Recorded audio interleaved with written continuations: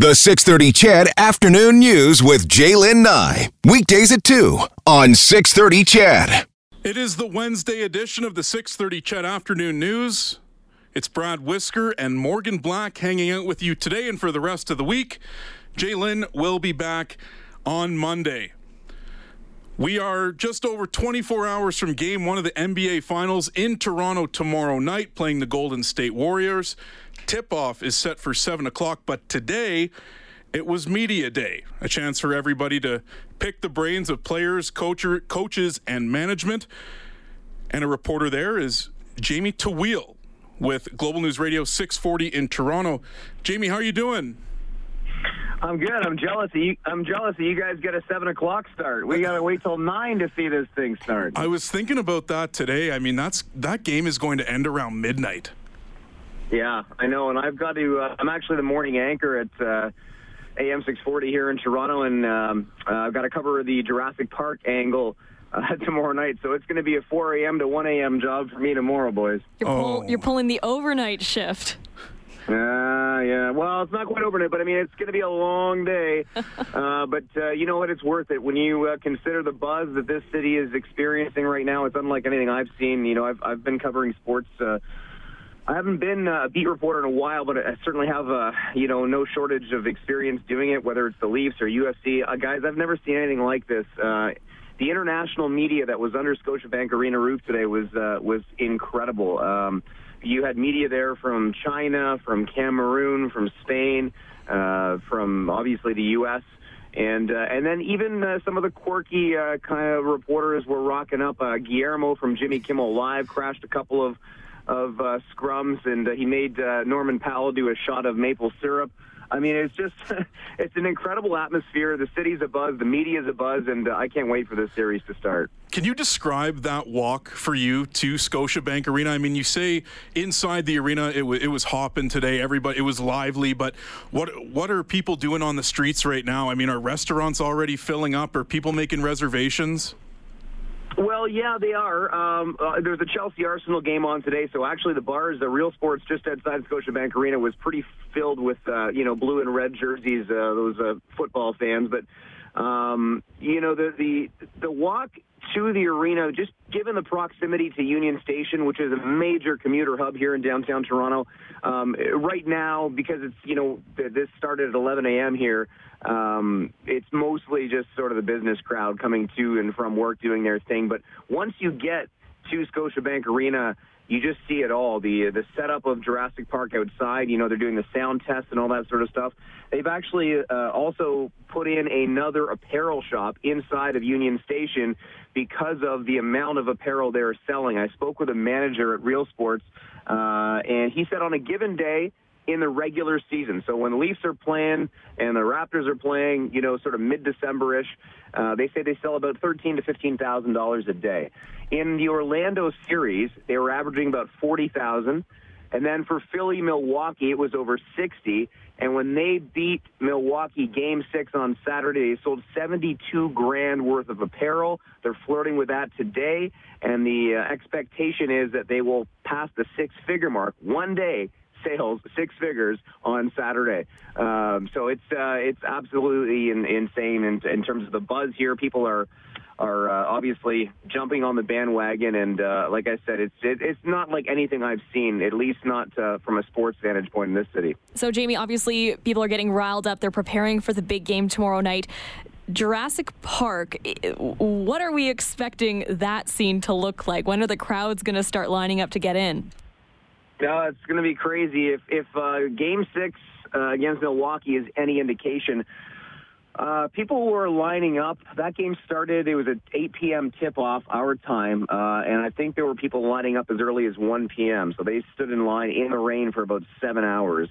And then when it all was said and done, you're talking tens of thousands of people, so I would anticipate that'll be much the same. Interesting, though, other cities in and around the GTA, or in and around Toronto, so in the greater Toronto area, the Mississaugas, the Bramptons, even as far out as Kitchener-Waterloo, which is a good, hour and a half west of the city, they're setting up their own Jurassic Park. So that may alleviate some of the crowd, because a lot of those folks from those cities would have taken the GO train into Toronto to take in the Jurassic Park outside Scotiabank Arena. But now that they're doing their own, that may alleviate the numbers, but I really doubt it. This is the NBA Finals. The city is going absolutely bonkers, and I would imagine it'll be more than what we saw against Milwaukee in Game 6.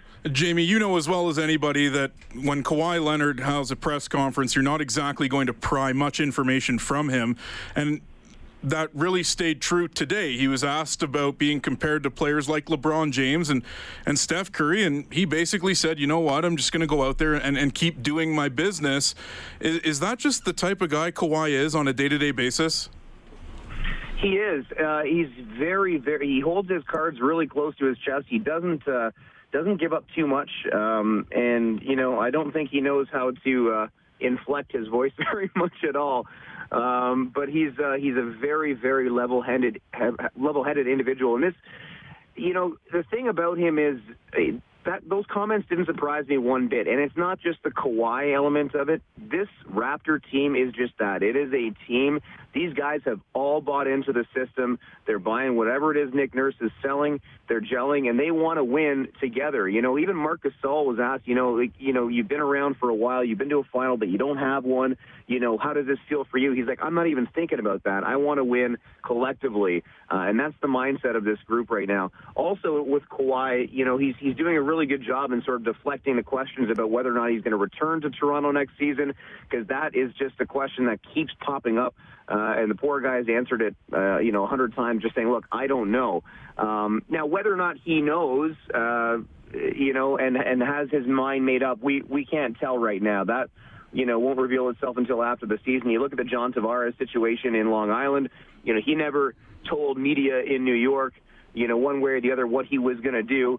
Whether or not he knew he was going to come to Toronto, we don't know. But things happen at the end of the season. So at the end of the series, rest assured, Kawhi Leonard will be offered all kinds of multi-million-dollar deals long-term with other clubs. I'm sure the LA Clippers will be in the mix. The LA Lakers have been rumored to be interested as well. But at the end of the day, Kawhi is just focused on this 7-game series, this NBA final against Golden State. What's your take on Kawhi staying, Jamie? I mean, for me, I think the odds of him staying are a lot greater than they were when they acquired him in the offseason for DeMar DeRozan. I mean, this is a team that took care of Kawhi, was able to sit out 20-plus games. This is a team that was able to win games without Kawhi, proving that he just is an excellent addition to an already great team, and has showed in the playoffs that, yeah, Kawhi has stepped up, but the games that he didn't play well, other players have, taken the bat and run with it, guys like Fred VanVleet and Kyle Lowry. Yeah, I totally agree with you. I think, if you asked me at the beginning of the season what the chances of Kawhi re-upping with Toronto were, I'd say slim to none. I would have, like most people, assumed it would be a one-and-done situation. But, the fact that they have made an NBA final, the fact that Kawhi seems pretty content here. He has a very good rapport with his teammates, with the GM and Masai Ujiri. And not to mention the fact that he's being offered up a slew of stuff. There was rumors about a $7.5 million penthouse in downtown Toronto being comped to him. There's a Kawhi and Dine going on in the city, which is basically restaurants that are taking part in giving Kawhi free food for the rest of his life should he re-sign here. It's insane. So in all of that, you couple all of that with the love of not only this city, but the entire country. I think it's going to be very difficult for Kawhi Leonard to leave because he's not going to find that anywhere else. He just won't. I know he's from Southern California. I'm sure there's some desire to return to LA and perhaps play for the Clippers. But at the end of the day, if Kawhi Leonard wants to win, he's 27 years old. He's not getting any younger, and he has a better chance of doing that in the immediate future here in Toronto than he does in LA. So ultimately, it depends on what is motivating Kawhi, and the only person that knows that is Kawhi Leonard. So, Jamie, Golden State is now eyeing its 3rd consecutive title. A lot of people are saying it's great that Toronto's made it this far, but we don't think it's going to happen for them. What do you say? What's your opinion on that? On the series? Like who's going to win? Exactly. Yeah, well, if I had to pick, I was asked this question today, and like a lot of, perhaps I'm a little biased being a homer here, but I like Toronto in 7. And the only reason I say that is because of home court. I think that I could see the series going 7. If the series started in Golden State, I would like the Warriors' chances of taking it maybe even into 6 games. But if Toronto can get a split in the opening 2 or even run both, they got a really good shot at winning this in 6 or 7 games. And the fact that if it goes to 7, that 7th game is played here in Toronto, which, as you know, is an absolutely electric building, I like their chances. So if I had to bet, I'd say Toronto in 7. But, hey, it's the NBA playoffs. You never know. I'm right there with you, Jamie. I'm saying the Raptors in 6, and the only reason I'm going in 6 is because I don't think Kevin Durant is going to play a single game, and their inside presence, there isn't one, essentially, without Kevin Durant. No, there isn't. I agree. I don't think, they released that statement the other day saying, well, Kevin Durant's traveling with the team. All that is getting in the head of Nick Nurse and, what adjustments, making him think maybe he'll have to make some adjustments should Durant draw back in. But let's face it, I don't think he sees a single game in this series. Jamie, thank you for this, and enjoy the parties and the atmosphere. It's going to be a great time. I'm awfully jealous of you. Well, it's going to be a crazy atmosphere. I'm really excited, and hopefully all of your folks out there and your listeners in Edmonton enjoy the game tomorrow night. Thanks so much, guys. Appreciate it.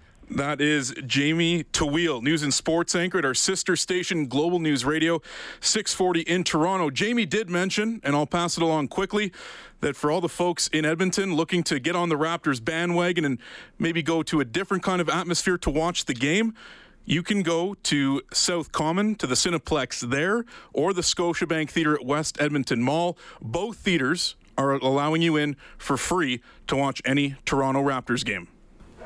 You're listening to the 6:30 CHED Afternoon News. I'm Brad Whisker, joined in studio by Morgan Black. Just had a conversation with Jamie Tawil, news and sports anchor at our sister station, Global News Radio 640 in Toronto. And he was touching on that atmosphere in Toronto and people already getting hyped up for tomorrow night's game. And Jurassic Park is going to be jam-packed. And then it's going to be packed further behind Jurassic Park. People lining up for hours on end.